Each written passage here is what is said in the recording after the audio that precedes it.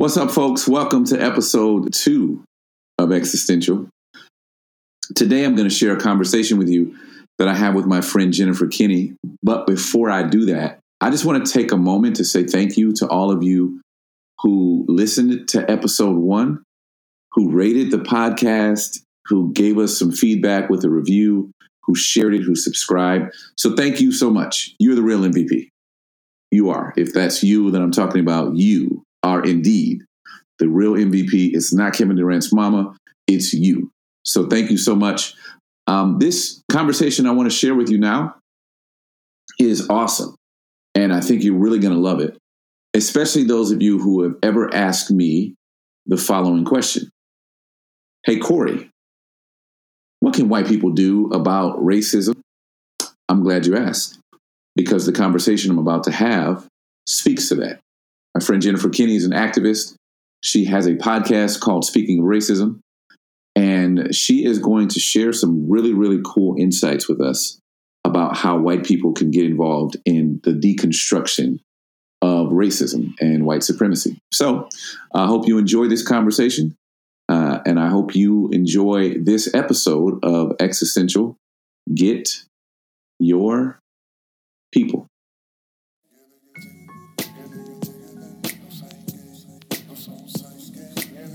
This is Existential, the podcast that reminds us that we're human first before we're anything else.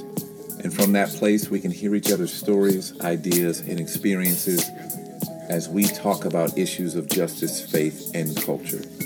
I'm your host, Corey Leak. Thanks for listening.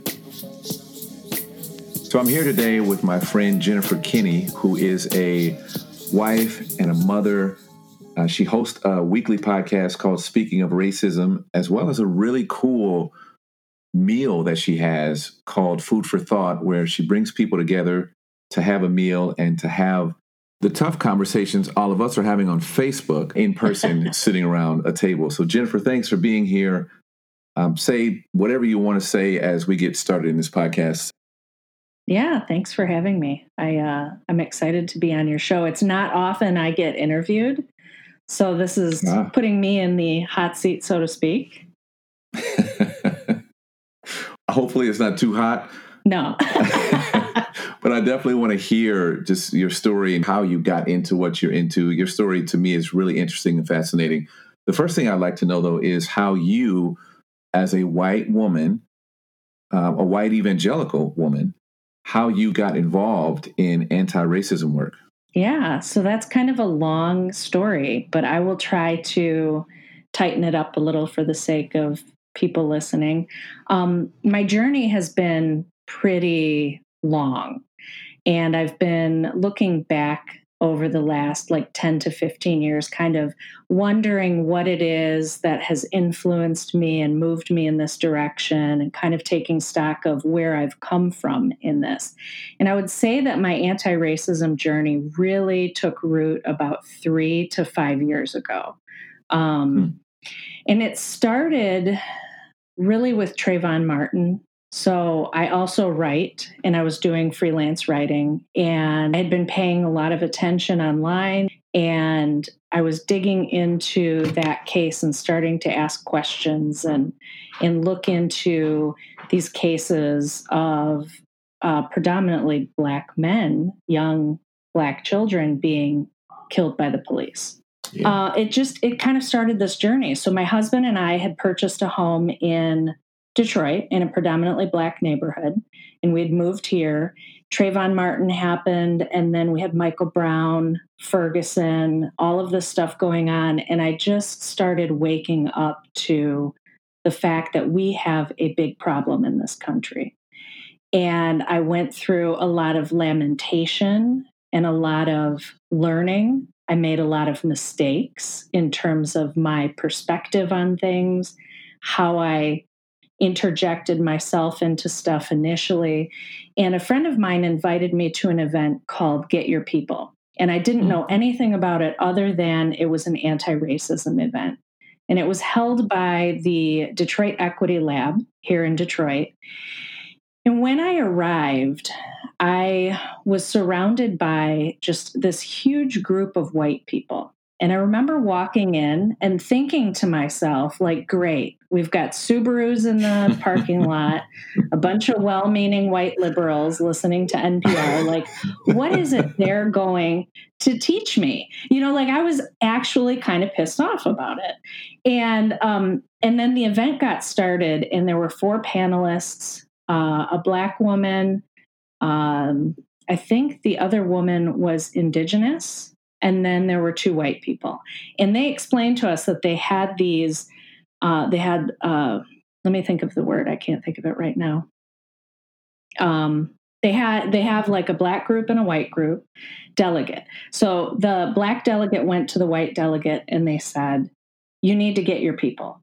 We cannot continue to bear this burden and carry this weight and do this work. We need your help. And here's what that looks like. And I started to get it. And I'm like, oh, this is get your people, meaning white people, get your people and call them in and talk to them and start having these dialogues. Up to this point, in all honesty, like I didn't know what to do. I wanted to do something, but I also was aware enough that I didn't want to interject myself into places. I didn't feel qualified. I wanted to hear from Black, Indigenous, people of color on how to help, what to do, how I can lend support. And at this event, they were just like, you need to get involved, and here's how you get involved. And that night, I decided my food for thought dinner party that I do next is going to be a get your people type event. So I went home that night. I'm a doer. I did it. And I set it up, and I had about 13 people at my house, I want to say within 3 or 4 weeks. And the rest is history, in a sense. That's an amazing story. So you went to this event not really knowing exactly what it was. Like you just had an idea, but you didn't know that it was an event that was encouraging you to basically get your people. Yeah, I didn't realize what get your people meant. I had enough information. I knew there was injustice. I knew there was segregation. I knew there was more to our history than I was taught. And I knew that I had a lot to learn. I did not understand much yet at that point. And I felt held back.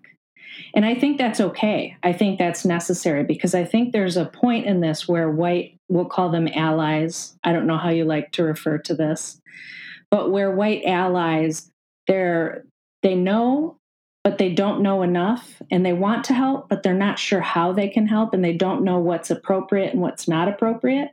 Because the reality is, as white people, like we've been in the majority. Right. Everything is built in this country to make us comfortable. And so when we enter this space and go, oh, I don't actually know, and oh, I should be careful, that becomes very uncomfortable for us. And we're not really sure what to do, right? So I showed up there like any good liberal, and I was like, I'm entitled to hear from people of color on this because they're the experts. And while that was correct in a sense, right, you can see the flaw there. Right.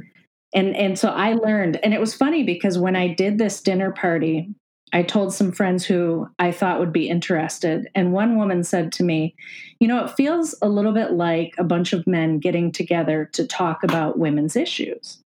And so I said to her, because I had the same thought basically the night before, I said, what gives you the right to sit at the feet of people of color and have them teach you? And she kind of looked at me and was like, oh, well, when you put it that way, I'm like, right. We're putting a great deal of burden and expectation in even that.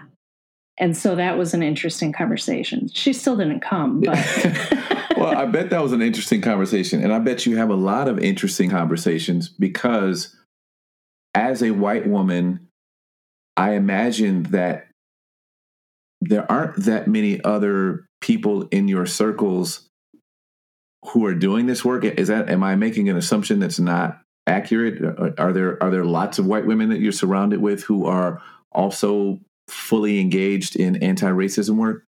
That's an interesting question. And I'm not sure I have a good answer for that because it's hard to figure out what it looks like to be fully engaged. And so for me, because I'm doing this podcast and we were talking before the show started, some weeks I can spend 30 to 40 hours a week just working on editing, getting things together and doing this. And I'm in a position where I can do that. And I'm fortunate, to be able to do that. Right. I try not to judge people, but it is tempting at times because I want to be like, hey, show me your card, show me your credit, like, what have you been doing? But I think that might be a bad thing. Yeah. But that is an interesting question because I'm interested in, here's what I'm interested in. I'm interested in people doing the deep work within themselves to dismantle all of the things that they have absorbed and learned since the beginning of their time on this earth. And so my focus is dismantling internalized white supremacy. Wow. And that is lifelong work. Yeah. And so somebody might have the language that tells me that they get that systemic racism is an issue. Somebody may be able to talk the talk, but what I want to know is, are they doing the deep work? And that is a very challenging thing to even engage white people in, because a lot of white people who are aware enough, they are suspicious of me and my work because I'm a white woman. So it's this catch-22. I'm kind of in this interesting position in that way where I'm like, my sense is you're not doing the internal work and you think that the way you vote makes you not racist, or you think that the thoughts you have or the knowledge you have or the fact that you watched 13th means you're not racist, right? But it's really hard in that group to identify and connect with them and have those conversations. I can only hope they're listening to the podcast or that they'll ask me questions if they're curious. But in the beginning, when I started doing this, I really struggled with, who am I speaking to? Like, who's my audience? I don't even know, right? And I don't want to take on the position of an educator because I'm not an educator. And I don't want to take on the position of somebody that I'm not. So I go into these podcasts as myself. Right. The 42-year-old white woman who grew up in predominantly white spaces all of her life, moved to a predominantly black city 4 years ago, and has been fumbling through and processing through this journey of anti-racism. And that's what I can bring to the table. That's awesome. Now, what I've always heard about white people that get involved in this work, and I've even read it in Brenda Salter McNeil's book, Roadmap to Reconciliation, about the catalytic event that happens that causes someone to come off the sidelines and get fully involved. And that's probably black people and white people, to be honest. So did you have an event, something that happened in your life? I mean, I know people who adopted black children and then therefore they started seeing the world through the lens of their black children or their black spouse. You said you were living in a predominantly black neighborhood. What was the catalyst? Or can you think of something that was like, oh man, this, and you mentioned Trayvon Martin earlier, this is the thing that now has me fully engaged in this work? Yeah, I would say for me, like, Trayvon Martin was step one.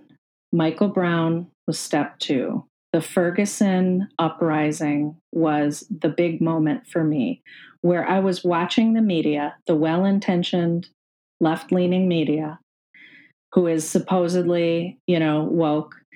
They were pushing a narrative that was not accurate. And when I started to realize and wake up to that and go, okay, when I walk outside my door and I interact with my neighbors and I interact with my friends, I'm having a very different experience than what the media is portraying. So for me, that was kind of the moment where I'm like, I have to learn more and I have to engage more. And then my next big moment was really being released into the work through that Get Your People event. When I got permission and I was actually told that I was needed in a sense, and I was given direction on where I could be used, that was like the moment that I kind of shot off and I never looked back. Man. Well, there's a couple other things that I'm really interested in Mm-hmm. because I know there's probably some white people listening to this who maybe want to do more or want to get more involved, but maybe they're afraid of some of the landmines that you step on, even when you're trying to help. Like, how do you avoid centering whiteness? What do you do with white guilt and your white privilege? And you even referenced it earlier when you talked about when you said, I don't know how I would refer to white allies, because I know there are people who don't like that term. Right. So with all of those types of landmines and places where you can find yourself offending a Black person who you're trying to help, what gives you the courage to continue in this work and to continue to learn? And I'm sure there's been some bumps and bruises along the way, but you continue to press forward. I would say humility is key there, right? Like just knowing and being okay and understanding that we live in a system that is broken because it was designed that way. Absolutely. And so understanding that and realizing like, I can't have pride in this and I need to set this aside, but really believing in humanity and our connections with one another and the importance of that. So that really motivates me. Believing in people, in these connections that I have, since I started the podcast, it was crazy. I was literally like squatting down in my closet. I homeschool children. I've got a dog barking and I'm recording into my phone. So this is kind of how it starts, right? Like I'm a doer. My poor engineer husband, like, oh my gosh, he's just like, Jen, do you even know what a podcast is? And so I start that way and I go along for about 6 months on my own. And then I really felt like, wow, what an amazing thing it would be if I could have conversations with my friends on air, like that would be amazing. Yeah. And I just started connecting with people through Instagram, through Facebook, and I discovered this community of people. And as I had these conversations and as I pushed into these things, you just, when you have those moments where you touch humanity as it should be, as it's meant to be. And it's like this holy, sacred moment where you're like, this is what we're meant for. Yes. And just being blessed with those experiences time after time after time. Like these are hard conversations. Absolutely. And at the same time, in the midst of them, when we see and experience one another's humanity, and we take one step forward in this movement and process, like that's amazing to me. So that's really what fills me and what motivates me and keeps me going. Yeah. So also another thing that I'd love to talk about, I mean, you and I are both people of faith. We both are Christians. The white evangelical has been a very polarizing person, character, if you will, in America these days. I guess technically, by definition, you'd be a white evangelical. How do you reconcile your faith and justice? Because I know that there are lots of Christians, Black and white, who consider justice and faith to be two separate issues. Yeah, so for me, I'd say I have a fairly nonconformist experience here, which isn't too surprising given my story here. But for me, like my husband and I went through very heavy deconstruction. And that seems to be like the phrase du jour. And so I don't mean to sound trite or abuse it in any way, but we really deconstructed about 3 years ago from religion.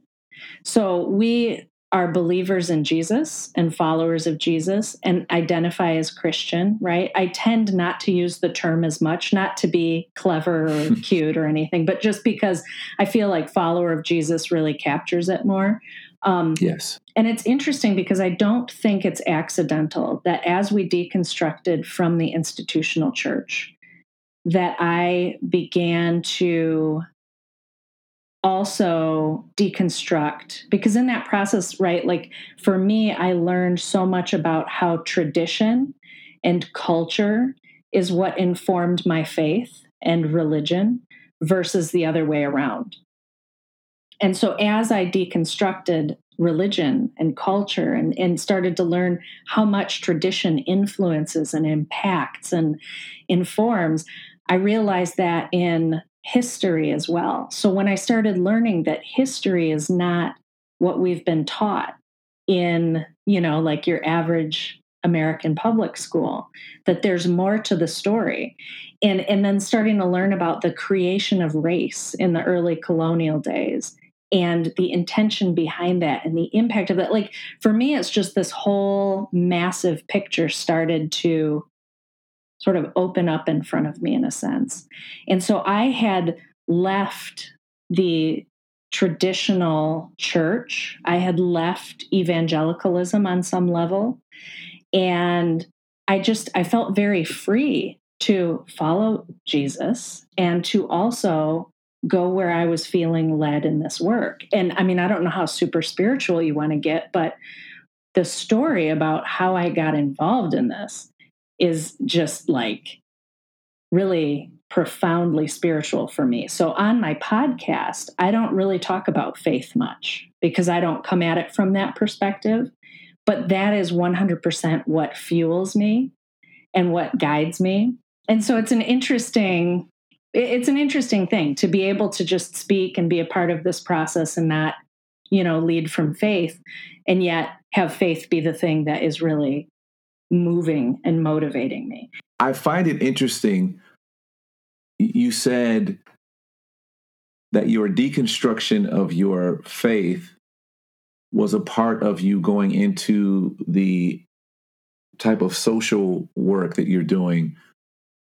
And you even said that you don't use the term Christian that often, and you're not trying to be clever by doing it. Mm-hmm. I talk to so many people that that's true of, and I find that really interesting. Like I'm wondering what it is about the deconstruction of, for all of us that I've had this conversation with, of American Christianity, and how that seems to draw us all closer to our neighbor, draws us closer to people on the margins. It draws us closer to the LGBTQ community. Right. And I find it so fascinating that it's that the very people who our faith should draw us closer to, the institutions of faith tend to draw us further away from. Oh, yeah. And I hear you saying that. I hear you saying that my faith being deconstructed is what helped me to see all of the people who I couldn't see before. Yeah, absolutely. And just questioning so many things. Because for so long, you just accept certain things because they're told to you. And when you start to realize that so much of that is a design of consumerism and the church industrial complex, and I'm not ripping on churches. Like, I think that there are some amazing communities, right, and it's, like to each their own. Absolutely. But for me, stepping away from that, it's like you begin to open your mind to so many things. If your identity is so tied to a belief, that breaking from that belief breaks from your identity, that's a scary thing for people, whether we acknowledge it psychologically or not. For me, I was already in this place where so much of that was just torn away. And I remember when I first started going through the deconstruction process, I was very scared. I was afraid of it. I was kind of like, oh, I don't know about this. This is a bit crazy. And right. Now it's like the thing I've been thinking the past few days is like, you can't unknow what you know. And it's just so amazingly true. It's like now that I see certain things, it's so clear. And I wonder, how is it I was asleep for so long? Or how is it I didn't see this way? And it's because it becomes such a part of your identity. And the question becomes, what do you lose when you start to shift your identity? So I am not a psychologist, but that fascinates me. That entire process. It is fascinating to think about that process of going from a person who is afraid to go beyond the doctrines that they've been taught to a person who is afraid to stay within the confines of doctrines because they can be so rigid and so restrictive, and they don't allow you to go out to the people who need you to go out to them. Yeah, and doctrine becomes your God, right? Yes, absolutely. And it becomes your God, even though the doctrine may be completely flawed. And that's the amazing thing to me, is how much we rest in doctrine. Yes. Because we want to be right and we want to have it figured out. And now I understand that as just like total folly. Like, how is it we think we can understand God and have God figured out, you know? Yes, absolutely. So you have Christian friends. I also have Christian friends, and some of the pushback that I have gotten over the years has been about race baiting and again, people saying the cliche things like we should just focus on Jesus. If we stop talking about racism, it'll go away. What kinds of things have your friends, or maybe not your friends, or family, or people on social media, what kinds of things have you run into that have resisted your work as a Christian who is doing anti-racism work? That is an interesting question, because I haven't really led as a Christian doing anti-racism work. And I'm not sure if that is good or bad, or a positive or a negative. I think it benefits me in some way. But I do remember, because I really heavily got into this work on public spaces as well after I'd deconstructed. Okay. And the church that we went to prior to this was pretty liberal by a lot of standards to begin with. Okay. So the concept and idea of social justice and these things, that was not foreign. And I wasn't in a leadership position either. So I think for those who are in leadership positions, there's a whole other level that's, like pushed onto you. And then we go to a church now that's very, very justice focused. I mean, it's like all it's about. But it's not that they're focused on justice. They're focused on Jesus, right? Yeah, and absolutely. I find when you focus on Jesus, right, like it's justice. And that's just where I'm kind of like, I don't understand where like the Baptist, who was it that put out the statement against social... It was John MacArthur and some other... And they're reformed. That's people. A reformed denomination. Yeah. Yes. I just, oh yeah, that breaks my brain. But when I did start dipping my toe into conversations with people who identify as Christians, I remember just being like, what is this? What is going on? Why is there so much resistance coming from evangelicals? And I was shocked by it.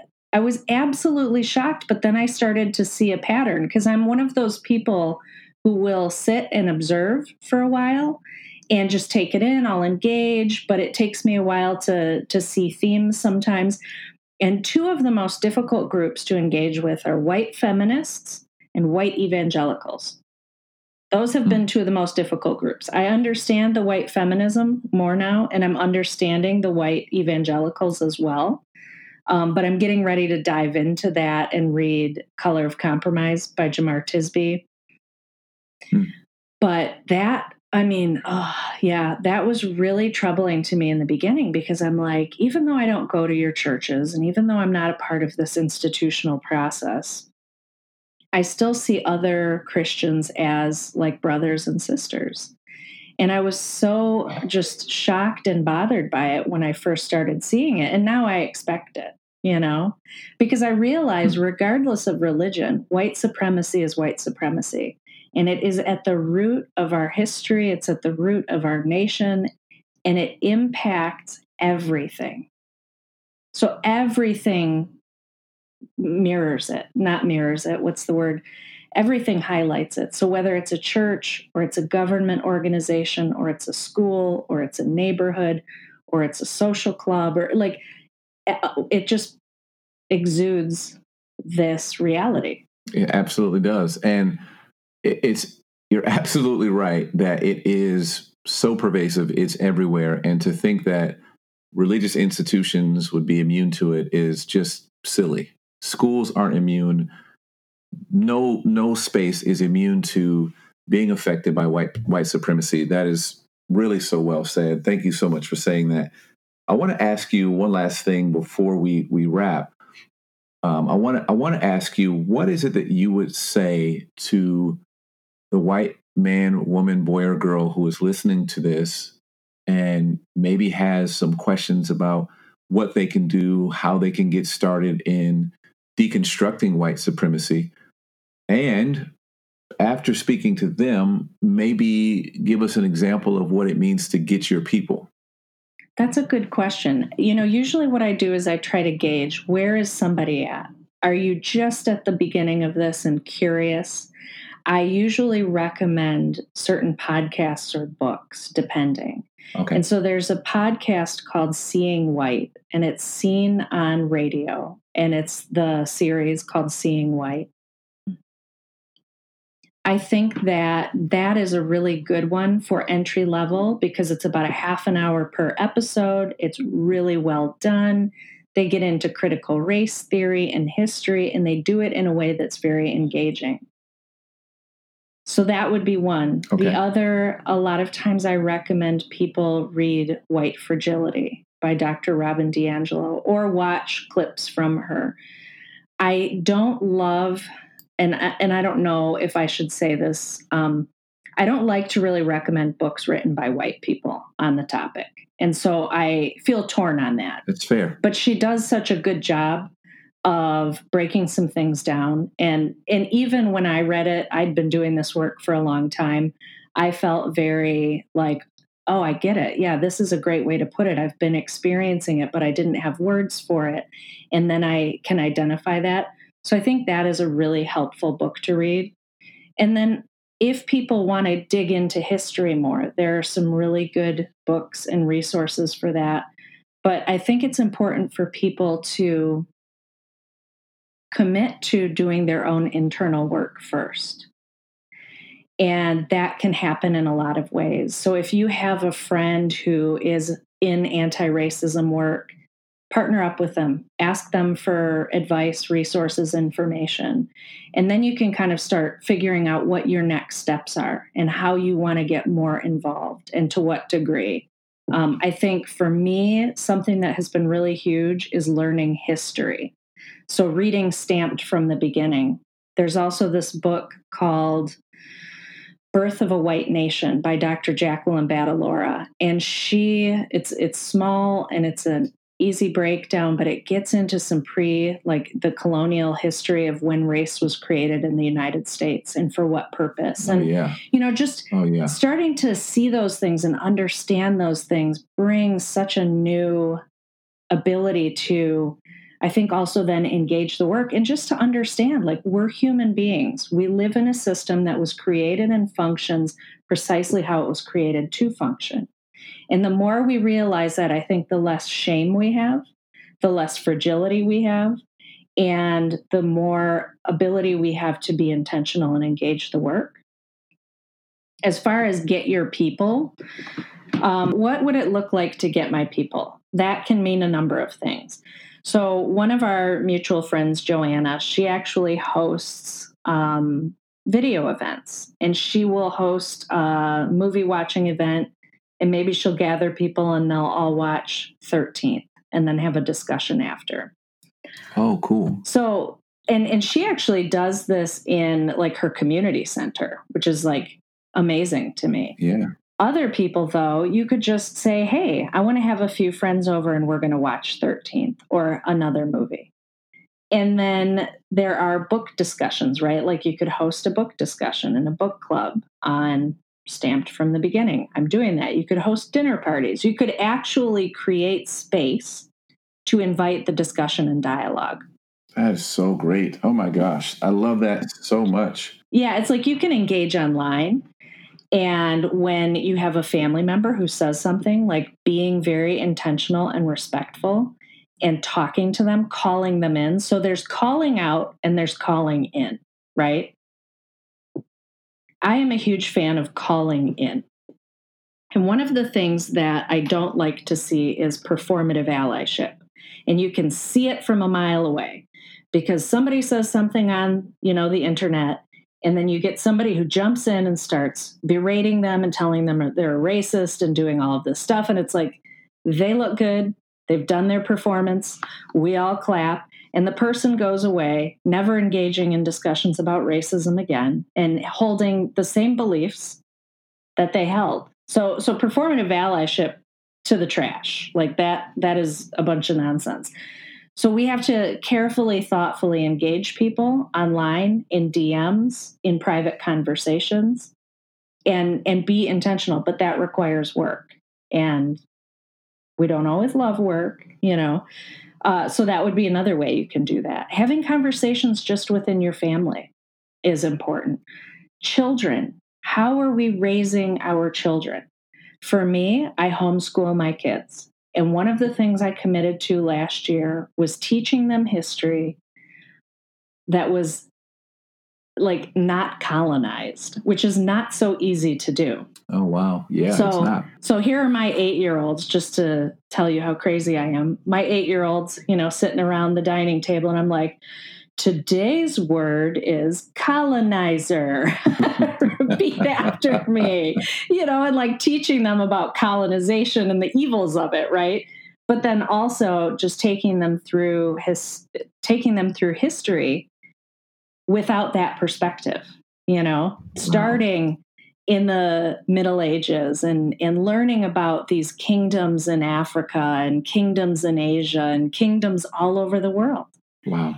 So that, I think, is another really important thing, is how do we engage our children in this, get them thinking about it, teach them well, so that we can change the future generations. So those are just some ideas. Oh, yeah. That's so great.